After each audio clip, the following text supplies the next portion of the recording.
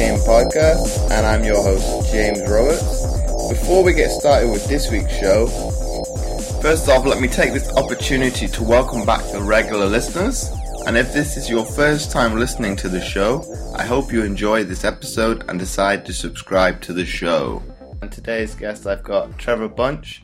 He's a congenital double amputee. The medical term for it is tibial dysplasia, and he's a business owner of Fit Bunch. Thanks again, Trevor, for coming on. No problem. So we talked a little bit off air about your background. Obviously, you were a former member of the U.S. Paralympic powerlifting team, and you were the national record holder for your weight class. I currently hold the national powerlifting record for my weight class, yeah. And then at your best, we were saying off air that you were ranked as much as fourth in the world. Is that correct? For a little bit, yes, I was actually as high as fourth in the world. And then with powerlifting, did you get to travel a lot around the world? Mm-hmm. Can you name some of the places? In 2014, I went to Dubai, and in 2015, we went to Mexico City. The national competitions are unfortunately, either or, held in Oklahoma City. So kind of not necessarily remote, but not necessarily a glamorous destination either. And then we talked a little bit about off air how you got into personal training, and you were saying you wrestled a little bit in high school. What kind of got you into wrestling in the first place? Looking back through high school and everything, even prior to high school, I remember my dad. He'd have night school. He was going to night school to be a paralegal and then a lawyer. And before he left for night school each night during the week, he and I would always just like wrestle around in the living room, and that'd be kind of our little time that we got to spend together after I got home from school and before he left for the night. So we would always do that. And growing up, I was kind of into professional wrestling as well. And I think what really got me into actually coming out to wrestle was just one of my friends, a guy who had been giving me rides home from school my first couple of years of high school, was like, well, wrestling practice is coming up, so I'm not going to be able to take it home unless that's something you want to do. And I was like, oh, okay, I guess I'll come down and give it a try. It actually turned out pretty well for me. So I'm pretty, I look back and I think that, my days of high school and early college wrestling definitely had a lot to do with the way I approach life, and it just had a huge impact on the way that I am today, So it's great. And as a double amputee, there's a few videos out there of that I've seen to do with wrestling. Mm-hmm. And in your opinion, is there a slight advantage for anybody who has an impairment of that kind with a center of gravity?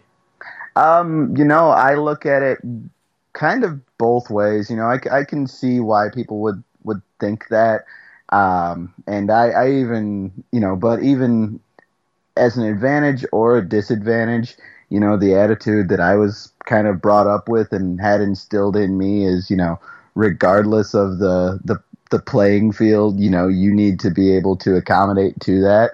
So there were people who would say that for me, it was an advantage to have a lower center of gravity. And, I wrestled at 112 pounds. So obviously being 112 pounds of upper body, with very minimal lower body, there's a bit of a strength advantage there, as well as the low center of gravity. But, I just got to say, then why aren't my opponents training to get any better? you know. Mm-hmm. That's been, the playing field to me is always level, and you can look at it as an obstacle or as an opportunity, because I definitely, when I was wrestling, had, aspects of the way that I wrestled that could easily be capitalized upon, by my opponents. And at the same time, if my opponents weren't good at defending themselves, if I were to, take a shot in on them and, take their legs out, if they weren't good at being able to defend that, then before they wrestled me, they better work on it, Mm-hmm. And then what was kind of the factor that made you switch from wrestling to go into powerlifting? I was in Oklahoma City for an event called the Endeavor Games, and I had been. It was the first time that I had gone, so we had to be classified to participate in the different sports. They had to get our classification level based off of amputations, and figure out how to class us. So I went down to be classified for track, which was the main reason that I had pursued the Endeavor Games, and I found out that they had powerlifting. So I, kind of winged it while I was there. I was just like, okay, well, that seems like something that I could do. I'd been in the weight room already. I'd been practicing as a personal trainer for, a couple of years at that point, and I just kind of got after it, and I said, oh, okay, and I ended up taking a gold medal in powerlifting there at the Endeavor Games, and afterwards had a chat with the coaches, and they're like, well, if you want to do this, this is what you got to do, and kind of gave me the steps from there. Okay. And we talked about it a little bit. How did you get into personal training initially? It's kind of funny, just ended up being a conversation with a friend while we were on our way to the city or night out town.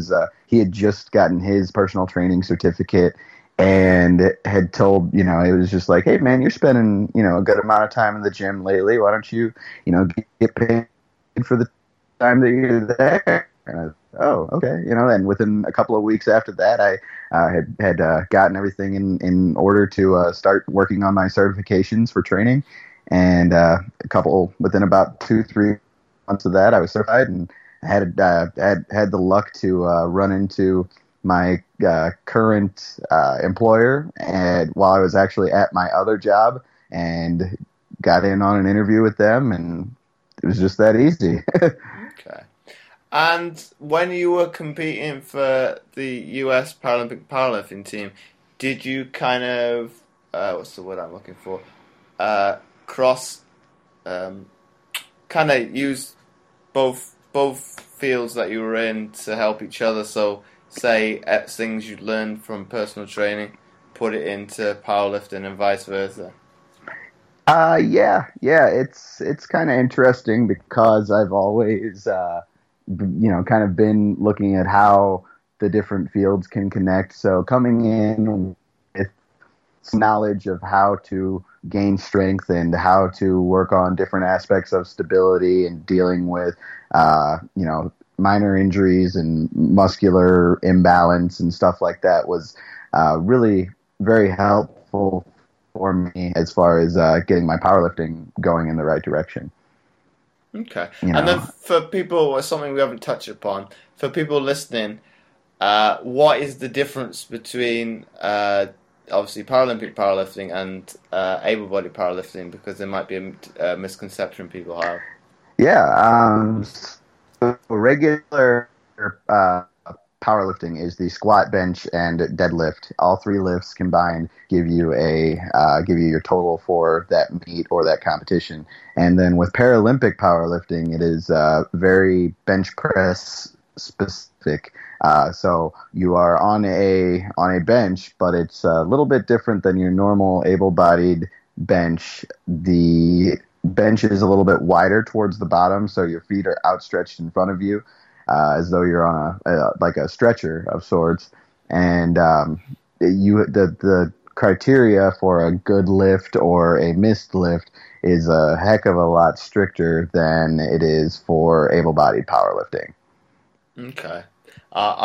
It's very. It's definitely watching the Paralympics. You're thinking, especially in my opinion, it's well, how's that a good lift and that's a bad lift, and it's like a fine line between either is like very minute, in my opinion. Yeah. Oh, I've got to agree, and that's a huge aspect of it. Is being able to not only lift the weight, but lift the weight within the criteria that they want you to. They say the bar has to be held completely motionless on your chest, and there's no necessarily given duration for that. And then you could be practicing it incorrectly the whole time. You could send your coach a video and they could say, well, it looked like it would be good to me, but in competition that might not be. So it's a little bit objective in those aspects. They do what they got to do to make it as fair as possible. But yeah, at the end of the day, it is kind of up to the judges and how they're feeling that day. Mm-hmm. Well, it's one of those sports that it's a judgment call at the end of the day, isn't it? Mm-hmm. It's huge, and I've had meets where I've gone and done my lift, and then my coach is off to the side clapping like, heck yeah, great job, you did it, and then I look over and there's 2 red lights. I'm like, oh, okay, well, I guess I didn't, do better next time, fix it, whatever it is, so. And then for, obviously, the people that may have not watched Paralympic powerlifting, can you explain where the judges are situated in terms of the lighting system? Yeah. So there's 3 judges. One is at the head, kind of above the bench, and then the other 2 are out to the sides towards the end of the bench, right about the feet there. So the head judge is looking for very specific aspects of the maybe the pause or holding it completely still on the chest, and then the 2 side judges are looking for different aspects of, maybe how controlled or uncontrolled your descent was, or looking to make sure that your elbows lock out at the same time. So they're all kind of looking for slightly different aspects of the bench press. Okay, so it's well, quite a complicated system. It can be, yeah. And then yeah, it's very similar to able-bodied lifting in that you have to get more white lights than red lights. Red lights bad, white lights are good. And then within regards to, this would probably be one of my personal question of mine. Mm-hmm. Would there be a difference within scoring between the lighting systems? So say somebody got 2 white lights as opposed to somebody getting 3, but it was on the same weight. Would that have a bearing on the overall classification? As far as, because it comes down to body weight too. There are coefficients that they have in a gigantic, crazy, unexplainable equation that I can't even get into, that based off of your body weight. So theoretically, somebody could be lighter and lift slightly less, but based on that equation, as a percentage of body weight, it can end up being more. So it's a little bit confusing in that sense, but I've been to meets where that has been the deciding factor. So it's not like 2 white lights versus 3. It's more, I could come in on the low end of the weight class and theoretically beat somebody who lifted a little bit more than me just because it's a greater percentage of my body weight. Well, that's probably the equalizer between to be able to get people in the sport is using that system. Yeah. But then, definitely. If we kind of flip that to a, say, strength component, mm-hmm. You want to be what's the word I'm looking for? Strength to weight ratio. You want to have less body mass I Yes. suppose, what you're shifting, and obviously that will be a determinant of how strong you are. Yes, sir. Exactly. It's not always just about, lifting the most weight necessarily as you being able to lift a bigger percentage, so to speak, of your body weight, or as that equation puts it, Mm-hmm. And then something we'll probably come back a little bit, a touch, and come touch on your disability as such. In terms of training, how have you adapted it to suit you? Because obviously, with having a disability, and myself included, we have to change exercise a little bit. What type of things you have had to do over the years to maximize your training? It's really interesting that you ask that. It's all about just being able to experiment and see what you can get away with, so to speak. In terms of, obviously, we have got our upper bodies being, lower limb amputees. We gotta kind of focus on and develop our strong points, but we also need to be able to work on core strength as well as training the lower body just for optimal function. So there's definitely some and being a trainer has its upside in that I'm able to look at things through that lens of, okay, well, what muscle groups are working right now, and how can I get these other ones that maybe aren't as fired up to come into play. So it's really interesting to be able to look at things through that standpoint.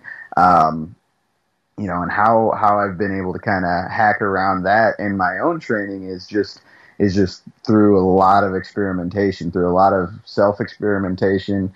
I work with a couple of amputee clients right now, and with them, it's like the first handful of training sessions that I go through with them. It's just about finding their capabilities and finding the right way. They're finding their way, rather, not the right way, so to speak, but their way of doing things. So, and I tell people that all the time. It's not necessarily about finding the right way to do it. It's about finding your right way to do it. That's probably the right way of going about it. Obviously, with any disability, you've had to find a way of adapting to life anyway. So why not do the same with training? Yeah, exactly. And I think it's interesting because it's kind of one hand washes the other in that aspect, because I'm able to, I look at things through the how can I get this done, and how can I facilitate this movement for myself or this other person with with another disability, and how do the two differ? How is my squat or hip hinge going to differ from that of somebody who's missing one leg below the knee? And what types of compensations am I looking out for? So, and being able to approach life in that regard too, and like, how am I going to find a way to get up these stairs? Well, there's no handicap ramp, so I can't go around, so I need to walk up them. Okay, all right. How am I going to do that? Mm-hmm. And then one question I've kind of written down since we've been on air is what tips would you give anybody starting out in fitness, and then probably more specifically any amputees? Yeah. So for people who are just starting out in fitness, it is as simple as just getting consciously moving and, finding ways to measure and to progress yourself on a daily, weekly, monthly basis, and I'm not talking just about focusing on, your scale weight, so to speak, but, taking a look at, I have people who, will struggle to get out there and walk, even a quarter mile. Or I'll have amputee clients who come to me and they can barely walk 10 feet unsupported. And I'm like, okay, well, next week we walk 15 feet, and finding ways to progress yourself in those aspects, without being, set goals for yourself and don't be too hard on yourself for maybe falling a little bit short, but evaluating what you did well and what you can do better, and being able to take everything kind of as a learning experience.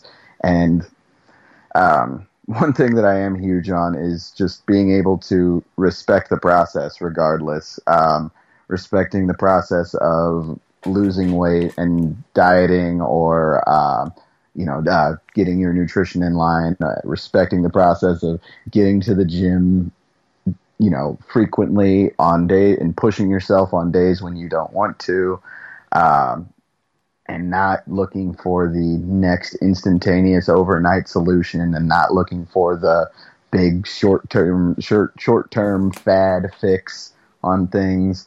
And being able to know that there's going to be some great days and there's going to be some awful days, but being able to get in there and do your work on the days that, you don't want to is absolutely huge, That's something I definitely agree with. And then, obviously, I'll come to another question. It's something I've been asked as a personal trainer as well in the past, with regards to people with amputations. Mm-hmm. I've been asked, obviously, with regards to undeveloped glutes, some of them have had problems with glute activation for their, say, for example, a single amputee with glute activation on the impaired side. What are some tips that you would recommend for that problem? My favorite move of all time is the hip bridge or hip thruster. Lying either on the ground or on a with your shoulders supported on a bench and pushing the hips towards the sky. There's a lot of different ways to facilitate that with one leg, with no legs, and just about getting a way to leverage yourself and get those muscles to start firing. It's being able to consciously call them into play and building the mind and muscle, the neuromuscular connection between your brain and that specific part of your body. That is my all-time favorite thing for amputees, and I think it's hugely underrated.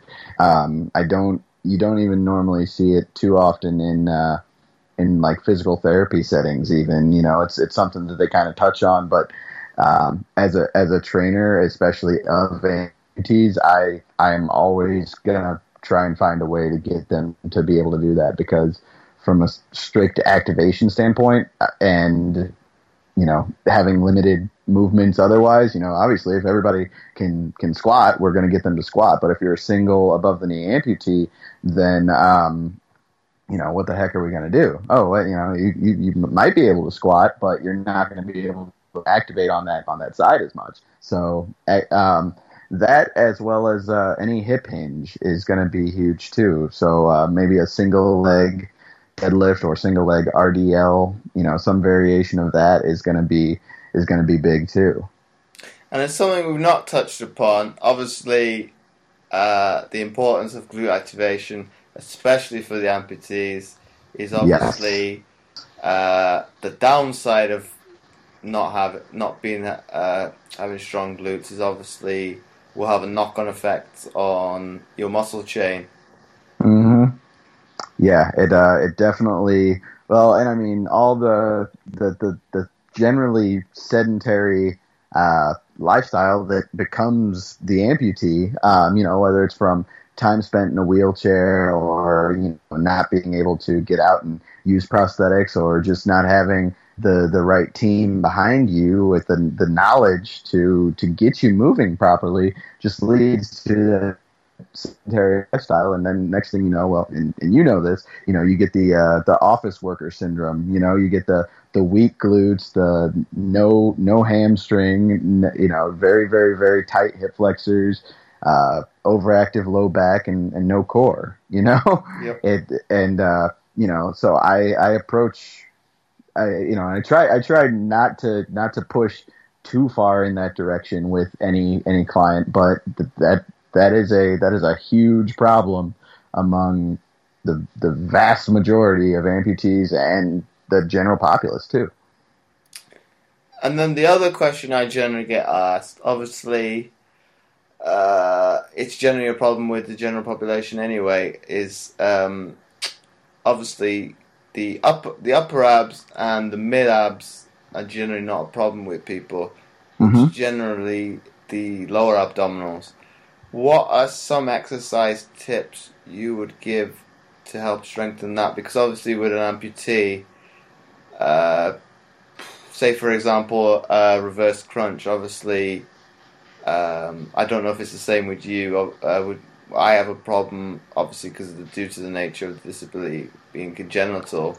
My lower back is possibly not as strong as it could be, and then obviously you don't want to use momentum in your legs to generate that crunch. For in that sense, how would you go about obviously activating that muscle? That's a tough one and honestly not one that I've really considered. But to me, a lot of the lower ab movements that you see are the ones that people gravitate towards because they can quote feel it, or like the hanging leg raises and the reverse crunches and that sort of thing.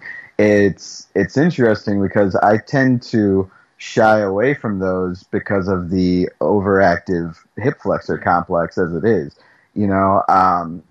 If I don't know if I would really focus on training an amputee's lower abs as a specific muscle group necessarily, so much as I would have them focus on anti-spinal extension movements like the dead bug variations. Though I think that to me would lend itself to more day-to-day functionality and day-to-day strength than just working the lower abs. Okay. And then moving on a little bit from that, would it probably be we could probably make this more general to anybody that's listening. Would it be more important to focus more on your nutrition when it comes to your abdominals than training, or would it be a case of both? I think especially as you're starting out, it's all nutrition. I think from the hardcore personal trainer in me says, get your nutrition right, and then we'll talk about your abs. But I think that also once you start to get to those lower body fat percentages, you can definitely get a little bit more out of not necessarily the functional abdominal movements as, the decline crunches and the hanging leg raises and that sort of thing. From a training perspective, I try to gear my clients' ab movements almost half and half between the ones that they feel that might not be the most functional, but then I try to get the other half being the functional ones that they're kind of like, why am I doing this? I'm like, well, because you need to. This is the stuff that's actually going to help you in your day-to-day life. The anti-rotation, the anti-flexion or anti-lateral flexion, anti-extension types of exercises. But those aren't also the most thrilling ones to perform either. So, definitely not. Yeah, so there'll be times where I'll have people do, a set of, 25 or 30 crunches and then reverse crunches and, side, like maybe not side side bridge hip raises. Those are well, side bridge hip raises are actually a good feel it and functional variety as well. But and then I'll have them do Palloff press and dead bug variations, and like, well, why are we doing these? They don't hurt, so they must not be working. No, well, they are. You just have to be able to focus and get those muscles to fire as they are supposed to in that situation. Well, it's probably slow. It's probably a case more of you may not be feeling it, but then are you activating the muscle properly then? Yeah, it's that's huge too. Is to and it's got kind of like a plank or a bridge position, because I know people who can hold a plank all day, but are they truly activating their abs? The rectus abdominis. Are they really calling that into play? No, probably not, because if you're really working to brace the abs and keep everything as tight as it should be, and a plank is not a 10-minute yoga hold. It's meant to be 20, 30 seconds, and then I find ways to start making it harder. Yeah, well, it's definitely something. Well, I've looked on YouTube for what's his name, Jeff Cavalier. Obviously, he focuses a lot on bodyweight exercises on his training, and he said, obviously, well, we touched upon it a little bit with the plank. Obviously, if you can hold a plank, well, say for not 10 minutes, for example, that's a bit excessive, but say 3, 4, 5 minutes, obviously, well, that's too easy. You need to look at progressing it to, I don't know, say, for example, decline plank, and obviously that's going to have stress the muscle in a different way entirely than a normal plank would be. I'll go to plank to push up, or low plank to high plank. I'll go plank leg raises, or reaching like just different limb raises, or try and make the plank a little bit more dynamic, like a body saw type of movement. Kind of rocking back and forth in a plank position. Those are kind of my go-tos for progressing it. And once you start to get into that and really being able to keep the form, keeping the hips square with the ground and not letting the low back sag, because that's another thing I could get on about that all day. People who progress exercises too soon. I see guys doing Bosu ball decline Bosu ball push-ups, so with their feet on a bench and their hands are on a Bosu ball with the dome facing down, and their low back just looks like an accordion. And I'm like, you need to draw it back a little bit there, because otherwise you're gonna get hurt. You're not doing what you think you're doing. Yes. So, well, it's trying to not overcomplicate the exercise at the end of the day. At sometimes. Yeah. Yeah, and there's the other end of the other side of the coin is how is at the end of the day. Yeah, it is supposed to be. It's a body weight exercise. It's supposed to be relatively simple, and you don't need to overcomplicate. You can get enough out of it as it is. That's why it's a functional starting movement. It's a plank is a foundational movement that everybody in some way, shape, or form needs to be able to perform.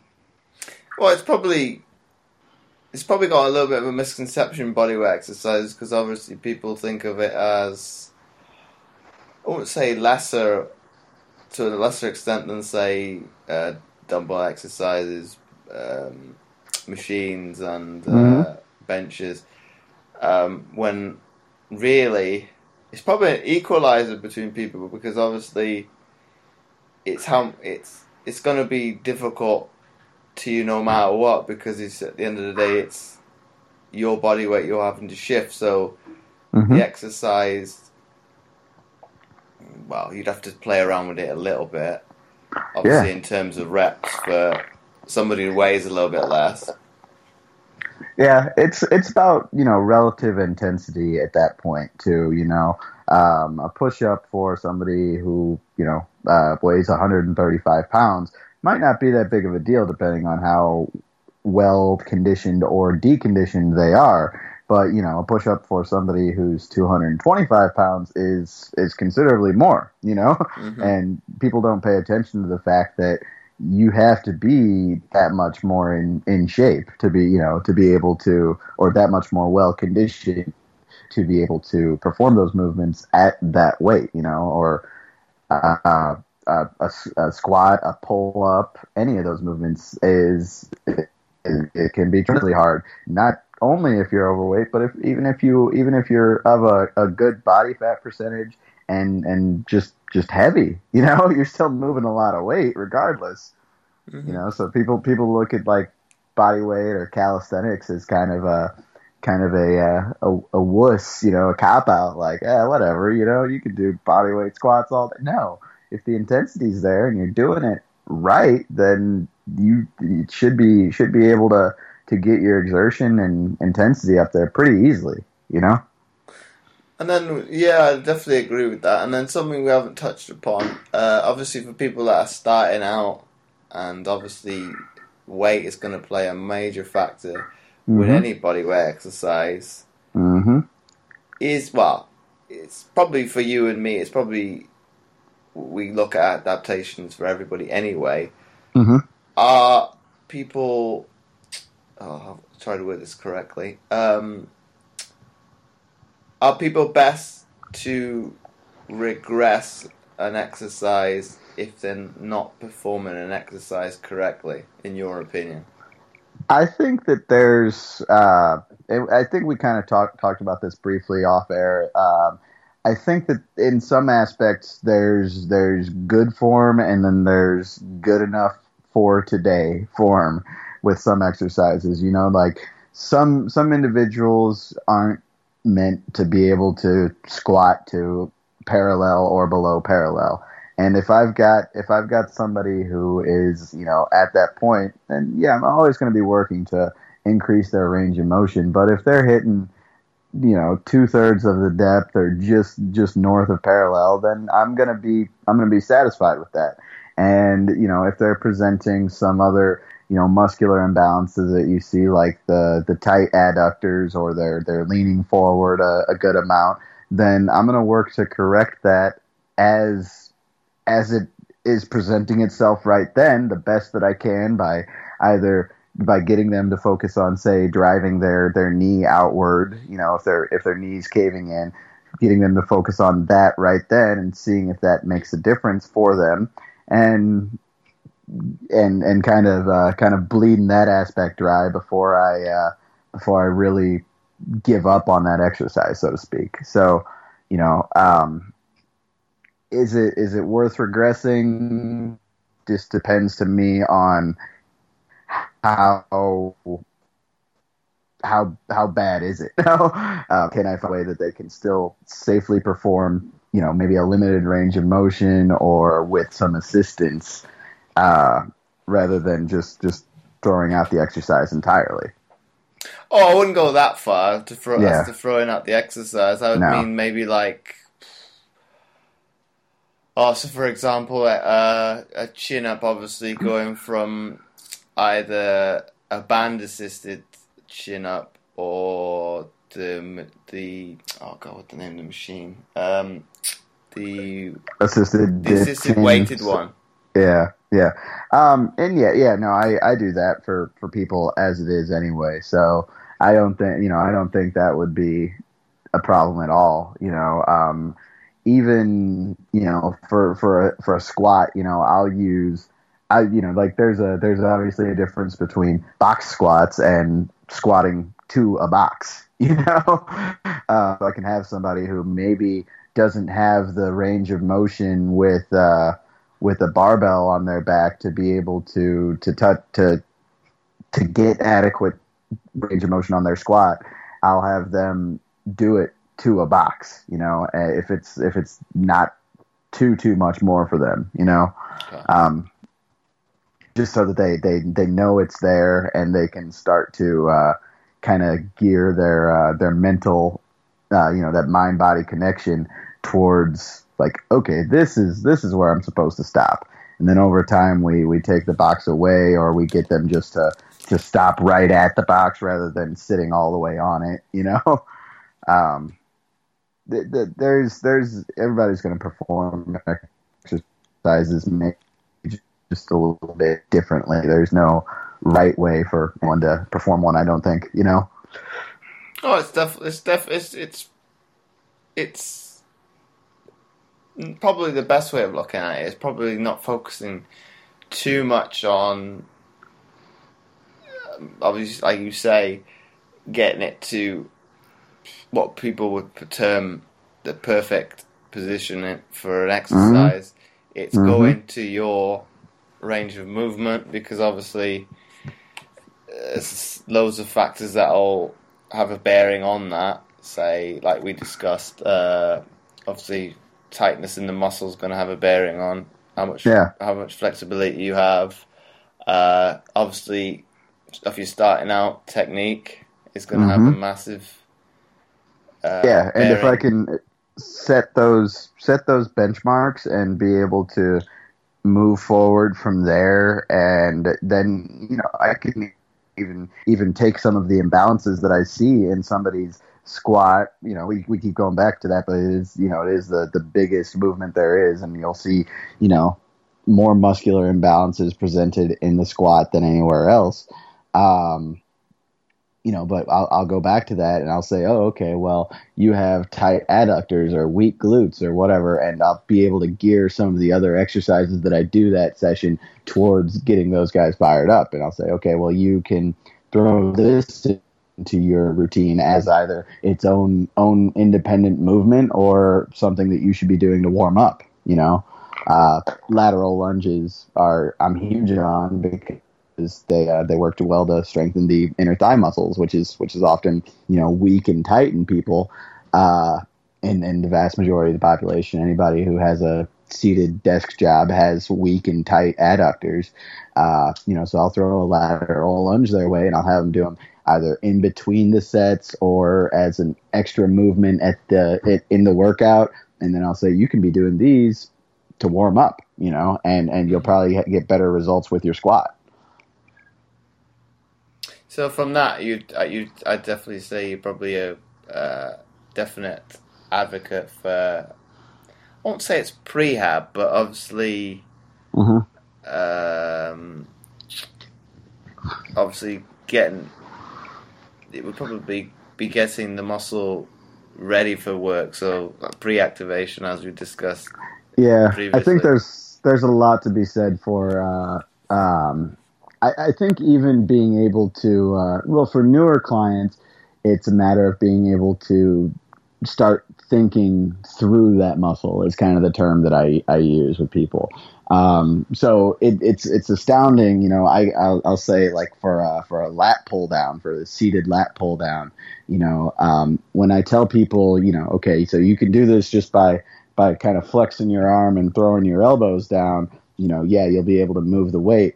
But now here, truly think through your shoulder blade and think about, pinching those muscles down and together, you get a lot more out of that. But yeah, I think that building that mind and body connection, either during the exercise while just telling somebody, okay, think about this on your inner thigh or think about this through your shoulder blade. I think that before and during an exercise, being able to know what muscles you're working and know where your weaknesses are and what needs to be kind of called into play is huge. And I do it too during my lifts. For bench press, I'll start to realize during a set, oh, my triceps are getting fatigued, or my chest, this bar isn't coming off my chest. So I'll be able to kind of move the elbows a little bit differently, or consciously, pump up my chest, real quick at the bottom of it, just to be able to get the bar going, so I think there's a lot of different mental tricks that work well for people, that they don't realize. Your mind has a lot to do with it. Well, that's one we can pinpoint to fitness, but that's probably something you could equate to, if you're realistic and everybody be honest with themselves that are listening, it's probably something you could relate to anything in life. Oh, heck yeah. I mean, really, if you're, I'm a big fan of visualizing and trying to know what's going to happen, before it happens, so to speak.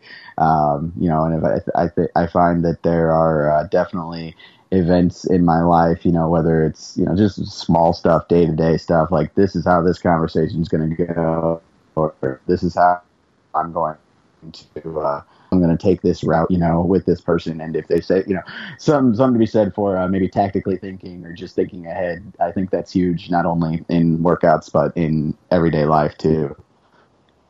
That's something I definitely agree with. Without getting anxious about it, without wrapping your head around it too much. Because I realize that too when I'm queuing something up for somebody, a movement, and I'll tell them, all right, now you need to be doing this and this and this and this, but don't overthink it. And it's like, wait, what? So there's, you can kind of overshoot on that too, for sure.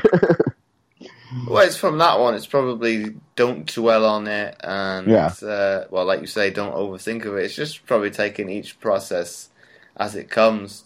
Yeah. Implement this first step.